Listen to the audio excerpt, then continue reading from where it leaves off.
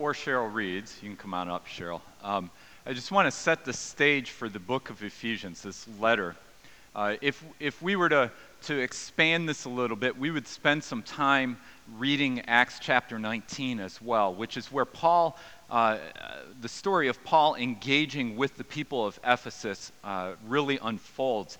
And we find out there that he spent about 2.5 years in the city of Ephesus, one of the longest places he stopped at on his missionary journey. And in fact, if you read the whole book of Acts, you hear that as Paul's heading back to Jerusalem for the last time, knowing that he will be arrested there and probably sent on to Rome as a prisoner. There's an interaction where Paul says, "Send to the elders in Ephesus, have them come meet me." And they actually leave the city of Ephesus and journey down to the port where Paul's at to meet him and pray with him before he goes. There is such a deep affection between the people of Ephesus and Paul. And in the background of this letter, we're hearing that affection come out, a deep affection, a very intimate relationship, in many ways dissimilar from what Paul has with all the other letters he writes. He is very close to the people of Ephesus. The other thing we need to recognize in this story is that Ephesus was the city where there was a really strong worship of one of the Greek gods, Artemis. And there is legend in that city that Artemis's statue, a statue of her head, had fallen to the earth from Mount Olympus and landed in Ephesus. And so there was a whole industry built up around this spirituality, all sorts of occultic practices. When you read the story in Acts 19, you hear that one of the results of Paul being there for 2+ years was that many of the people who were practicing sorcery and witchcraft came and burned their scrolls as a result of coming to Christ. And they burned those scrolls, and it talks about something like 50,000 drachmas, like years and years worth of financial resources had been poured into purchasing these scrolls, and they simply burned them up and said, we're done with this way of life. And as a result of that, some of the people who were into making the idols rebelled, and they started a whole riot in the city of Ephesus. So behind this letter, there's also a culture that Paul's writing to that is steeped in spirituality, a hunger for knowing what's happening beyond the physical realm, but it's also steeped in idolatry. Very much, we're going to find a way to manipulate the spiritual forces, and we're going to find a way to control spiritual powers. And so as we read through Ephesians over the next 6 weeks, where we'll do the first 3 chapters, and then in January we'll come back and do the last 3 chapters, we're going to hear this theme of powers and principalities. We're also going to hear a lot about the Holy Spirit who pops up all the way through this letter. We'll pick up things about what it means to be the church and about prayer, which also make their way all the way through this letter. So those themes are all in here. And today's reading, what Cheryl will read in just a moment, these first 14 verses are kind of setting the stage for the rest of the letter. So they're not our typical, well, here's who God is, now go and do that. The go and do that comes later in this story. But it's really setting the stage for what Paul's going to do in the rest of the letter.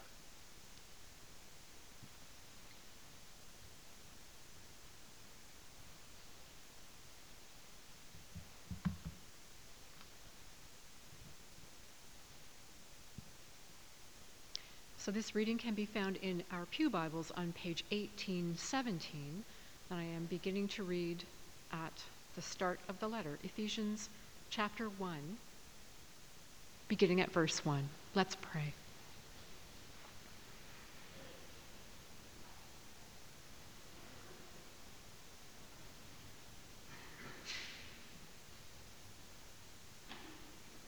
God, would you grant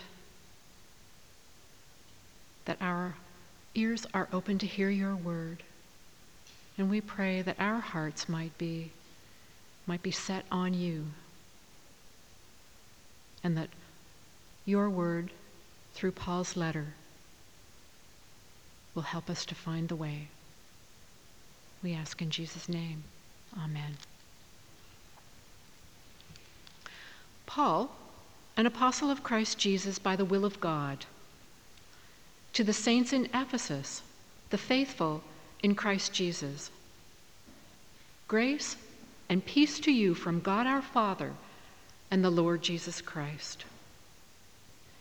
Praise be to the God and Father of our Lord Jesus Christ, who has blessed us in the heavenly realms with every spiritual blessing in Christ. For he chose us in him before the creation of the world to be holy and blameless in his sight. In love, he predestined us to be adopted as his sons and daughters through Jesus Christ, in accordance with his pleasure and will, to the praise of his glorious grace, which he has freely given us in the one he loves. In him we have redemption through his blood, the forgiveness of sins, in accordance with the riches of God's grace that he lavished on us with all wisdom and understanding. And he made known to us the mystery of his will according to his good pleasure, which he purposed in Christ, to be put into effect when the times will have reached their fulfillment, to bring all things in heaven and on earth together under one head, even Christ. In him we were also chosen, having been predestined according to the plan of him who works out everything in conformity with the purpose of his will, in order that we, who were the first to hope in Christ, might be for the praise of his glory. And you also were included in Christ when you heard the word of truth, the gospel of your salvation. Having believed, you were marked in him with a seal, the promised Holy Spirit, who is a deposit guaranteeing our inheritance until the redemption of those who are God's possession, to the praise of his glory. This is the word of God. And to help further kind of set the context for where we're headed in the message this morning, we're going to read responsively 2 questions and answers out of the Heidelberg Catechism. So I'll read the question if you would read the response. But why are you called a Christian?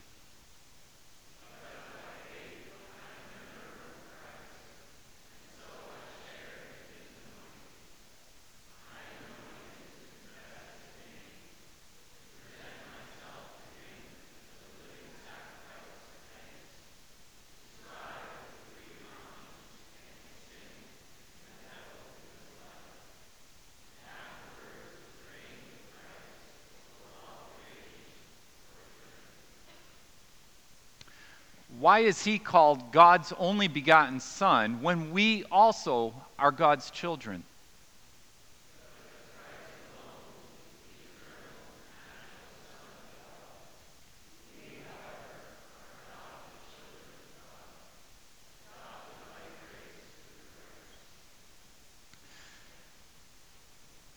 Paul does something incredible in this passage. For a context where people are always striving to figure out how they can control the gods, how they can earn the gods' favor, or at least in some way get the gods to bless them. Paul starts off by talking about God's will. We brush over it all the time. In fact, one of my seminary professors wrote a whole book on the neglected beginnings and endings of Paul's letters. We brush over those greetings right away, and we just kind of, Paul's greeting the people in Ephesus, blah, blah, blah. Let's get to the real meat of the letter. And yet, there's something in the beginning of this that's so important. Paul, an apostle of Jesus Christ, by the will of God. And it's saying that God's actually the one who's active in the world. Paul's declaring to a group of people who've assumed that the gods are distant and the gods have to somehow be reached and we have to go get them. Paul flips it around and says, actually, I'm here because of Jesus Christ, because of the will of God. God's will is still happening right here, right in front of you in the flesh. God is active. Now, Paul's not claiming he's God, but Paul is claiming that because of God and because of what God is active doing in the world, Paul's able to write this letter. He's able to live and move and have his being, as he says in the book of Acts. He's speaking to the people as one who is representing God who is at work in the world. This was a shocking revelation. It was counterintuitive to the whole way the culture of Ephesus was set up. Rather than saying God was at work in the world, they were saying we are at work in the world, and we need somehow to get the God's attention to come and work for us. We need to do something to grab the God's attention first before they'll do anything on our behalf. Paul says, no. The very beginning of what's happening here and the very beginning of what I'm going to talk about is that God is at work right here, right now, today. How many of us need to hear that word? I mean, really, just for a moment, how many of us need to hear that word?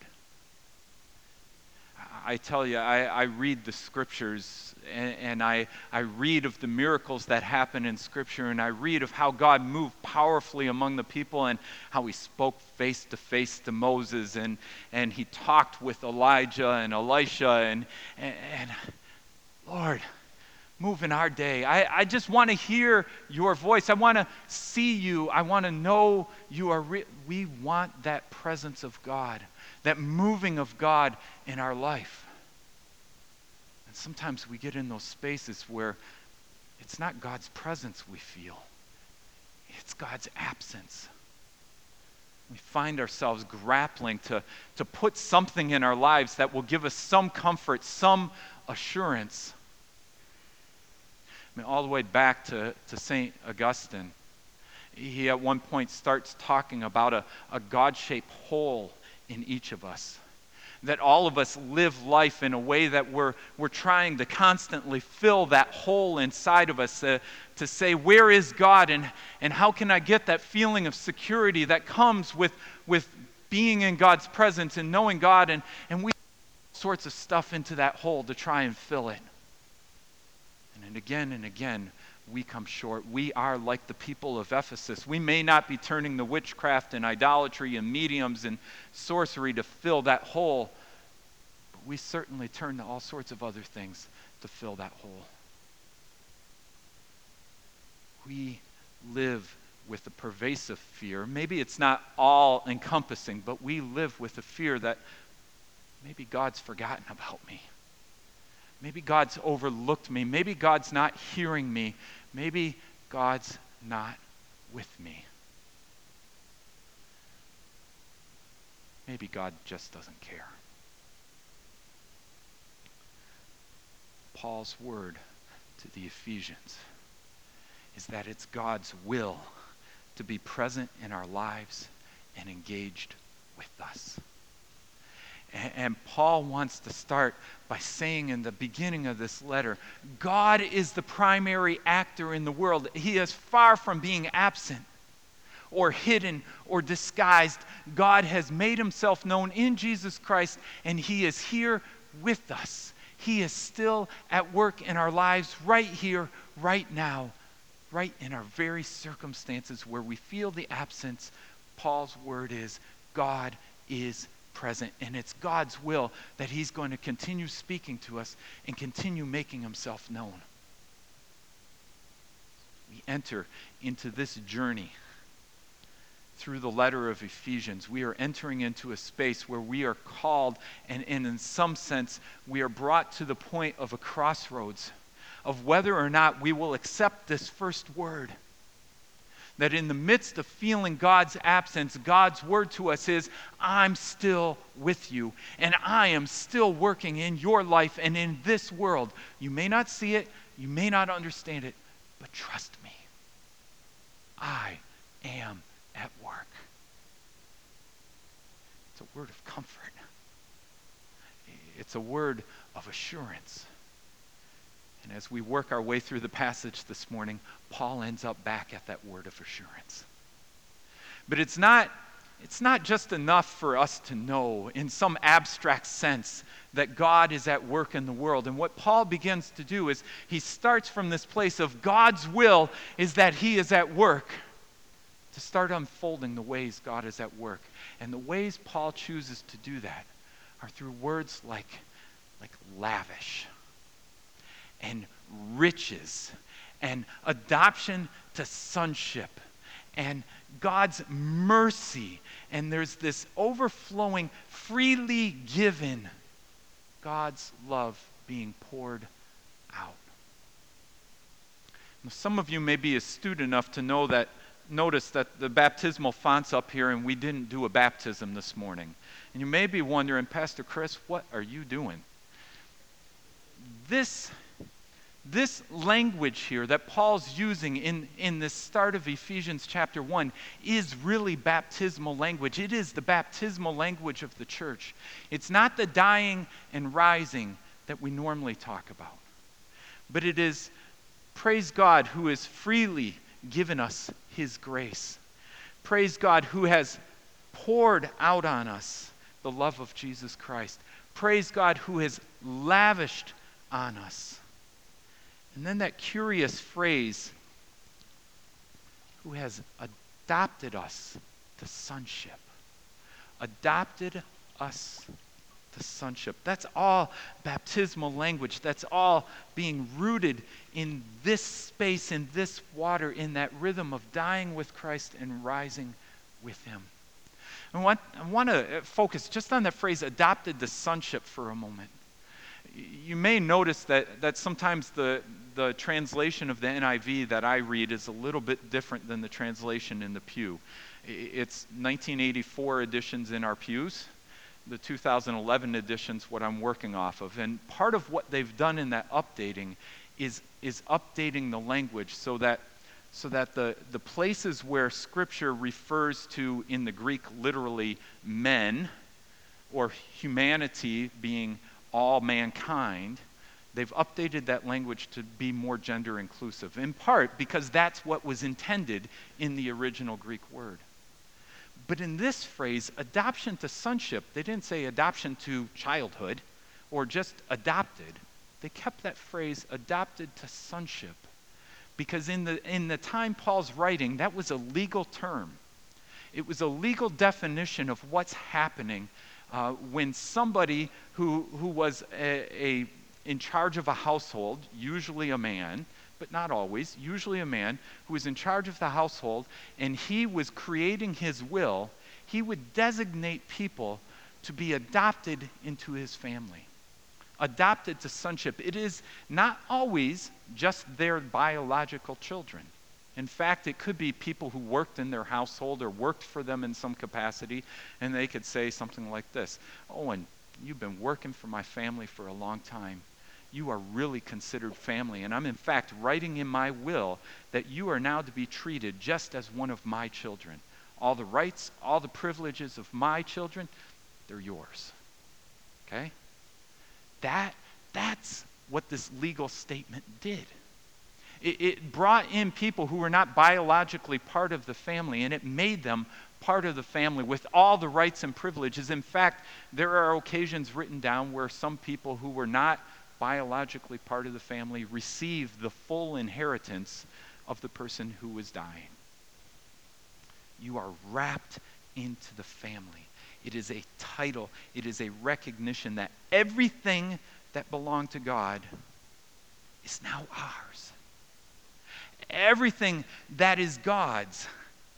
God in Jesus Christ wrote our names in that book of life, as it said later on, but wrote our names into his family.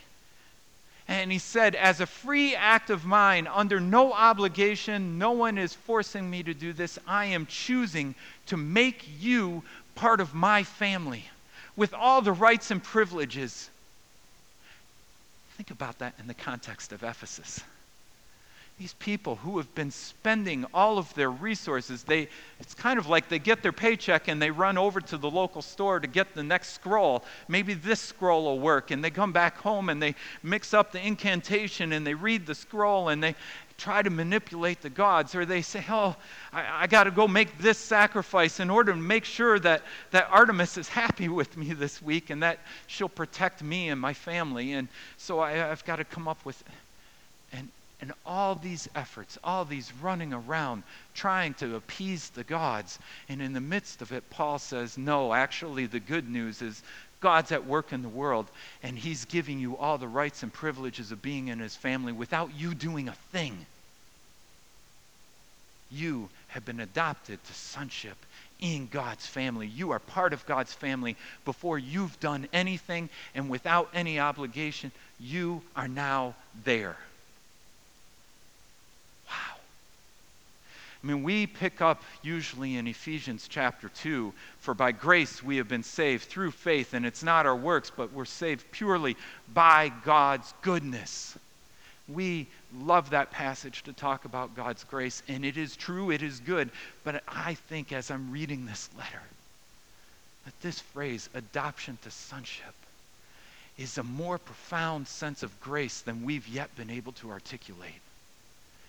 God, on his own initiative, said, I want you in my family. How radically does that reorient our understanding of God? Those of us who have spent our lifetime trying to please God, and there are some of us who grew up in families where you did not take communion because it was too presumptuous on God's grace. Who am I that I could come before God? I've got too much sin and too much brokenness in my life. I've done too many things wrong to approach him. We've experienced that culturally. Some of us come here with so much sin in our lives, or having had so much sin done to us, that we are afraid to come before God and receive his grace. And God says, none of that matters. Not what you have done, not what is done to you. I choose you, and I adopt you into my family. You belong to me. And it undercuts all our works, all our efforts at righteousness. It steps into those spaces where we feel so unworthy and so disconnected, and it says, I still choose you. God's word is a profound, incredible word of grace that reveals his character not as a wrathful, vengeful God like the other gods in Ephesus, not as a God who is waiting for us to do something significant to show that we're worthy, but a God who acts on our behalf on his own initiative to say, I want you right now, right here, right where you're at. All the brokenness that's been done to you and all the brokenness you have done besides, I choose you and I lavish upon you my love. So this morning, even though we're not baptizing another person, we're not baptizing an adult who's come to Christ or a child who's been born into the family, this water's for us. This baptismal water being poured out makes a mess of the way we've constructed the world. It makes a mess of how we've viewed God. And it says this life, this baptismal life of being freely wrapped into God's love is truly for us. If we're going to understand the rest of Ephesians, we need to understand that God is at work and that God's character is revealed in his desire to adopt us to sonship, to make us part of his family without us doing anything, and despite everything that we've done or has been done to us. The last piece that we're going to hit this morning is why? Why would God do such a radical thing? Why would he take us while we're in our sin and our brokenness? Why would he welcome us in when so much has been done to us and we've done so much wrong that just seems to violate everything about who God is? Why? We get this word. With all wisdom and understanding, he made known to us the mystery of his will. Back to God's will, God being at work. According to his good pleasure, not because we've earned it, not because we've manipulated or done the right series of confessions or offerings, but because of his will, which he purposed in Christ to be put into effect when the times reach their fulfillment, to bring unity to all things in heaven and on earth under Christ. All things. Unity of all things in heaven and on earth under Christ. God's will is not just to engage the physical world and make us feel comfortable about how we live today. God's objective is not just a personal salvation where we have a sense and an assurance that one day we'll go to heaven and be with God. God's will is to enter into those very spiritual realms that have haunted and taunted God's people, God's creation, and to step in there and to bring about a unity that's rooted in Christ. To eliminate those things that which oppose God, and to do so in a way which draws all things together in Christ. In heaven, in the spiritual realms, in the things we don't understand, in the way the spiritual forces are at work, those powers and principalities, that even they, all spiritual realms, would be united in Christ. And for us, who live in this physical realm with a spiritual heart who longs for God and to know God, created in this odd mixture of flesh and spirit, that even we would be wrapped into that unity with God and all that God has made. And what's going to unfold in the coming weeks is, so what's happening? How are we going to experience this unity? How's this unity going to come about? How is God going to make this happen? The short word is, in Christ. We're going to hear that phrase pop up again and again. In Christ. But it is powerful that what God is doing, and what God is doing in adopting us to sonship and wrapping us in his family, is part of the way God is at work in bringing unity under Christ in all things, in heaven, those things we can't see and can't understand yet, and on earth, those things that are so tangible and right in front of us. God is at work. God is at work bringing unity in Christ. So we hear this assurance, God is at work. We feel this experience of God saying to you, I love you even though you feel you are unlovable. You are mine. You are part of my family. And because of all that, I'm wrapping you into this story of what I am doing to make all things unified in Christ. He says, but I want to give you an assurance while this happens. And that assurance is this: the Holy Spirit will be with you. The Holy Spirit will be with you. We in the Reformed tradition, and I sometimes get accused of this by one of my professors, we believe more in the Binity than the Trinity. We like the Father, we like the Son, and we're kind of scared of the Holy Spirit.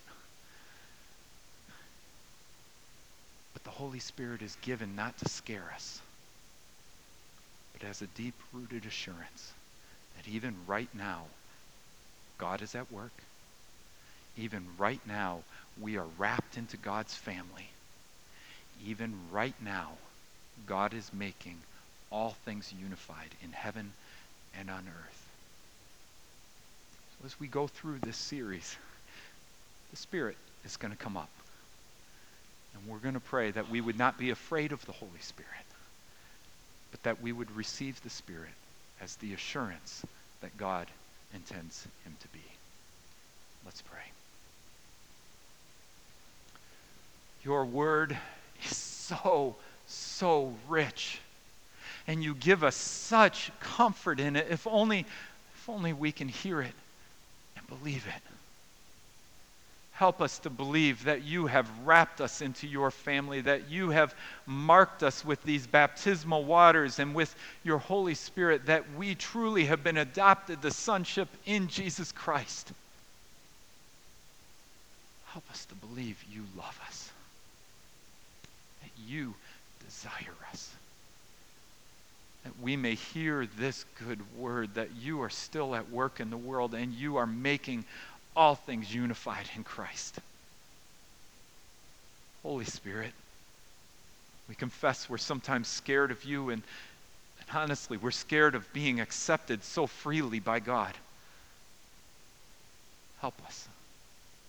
Help us to trust you and to believe this good word. In Christ we pray.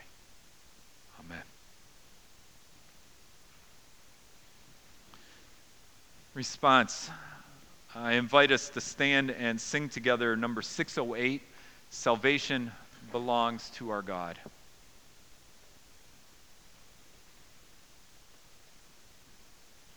And you can stand with me while we wait for the musicians. It's okay.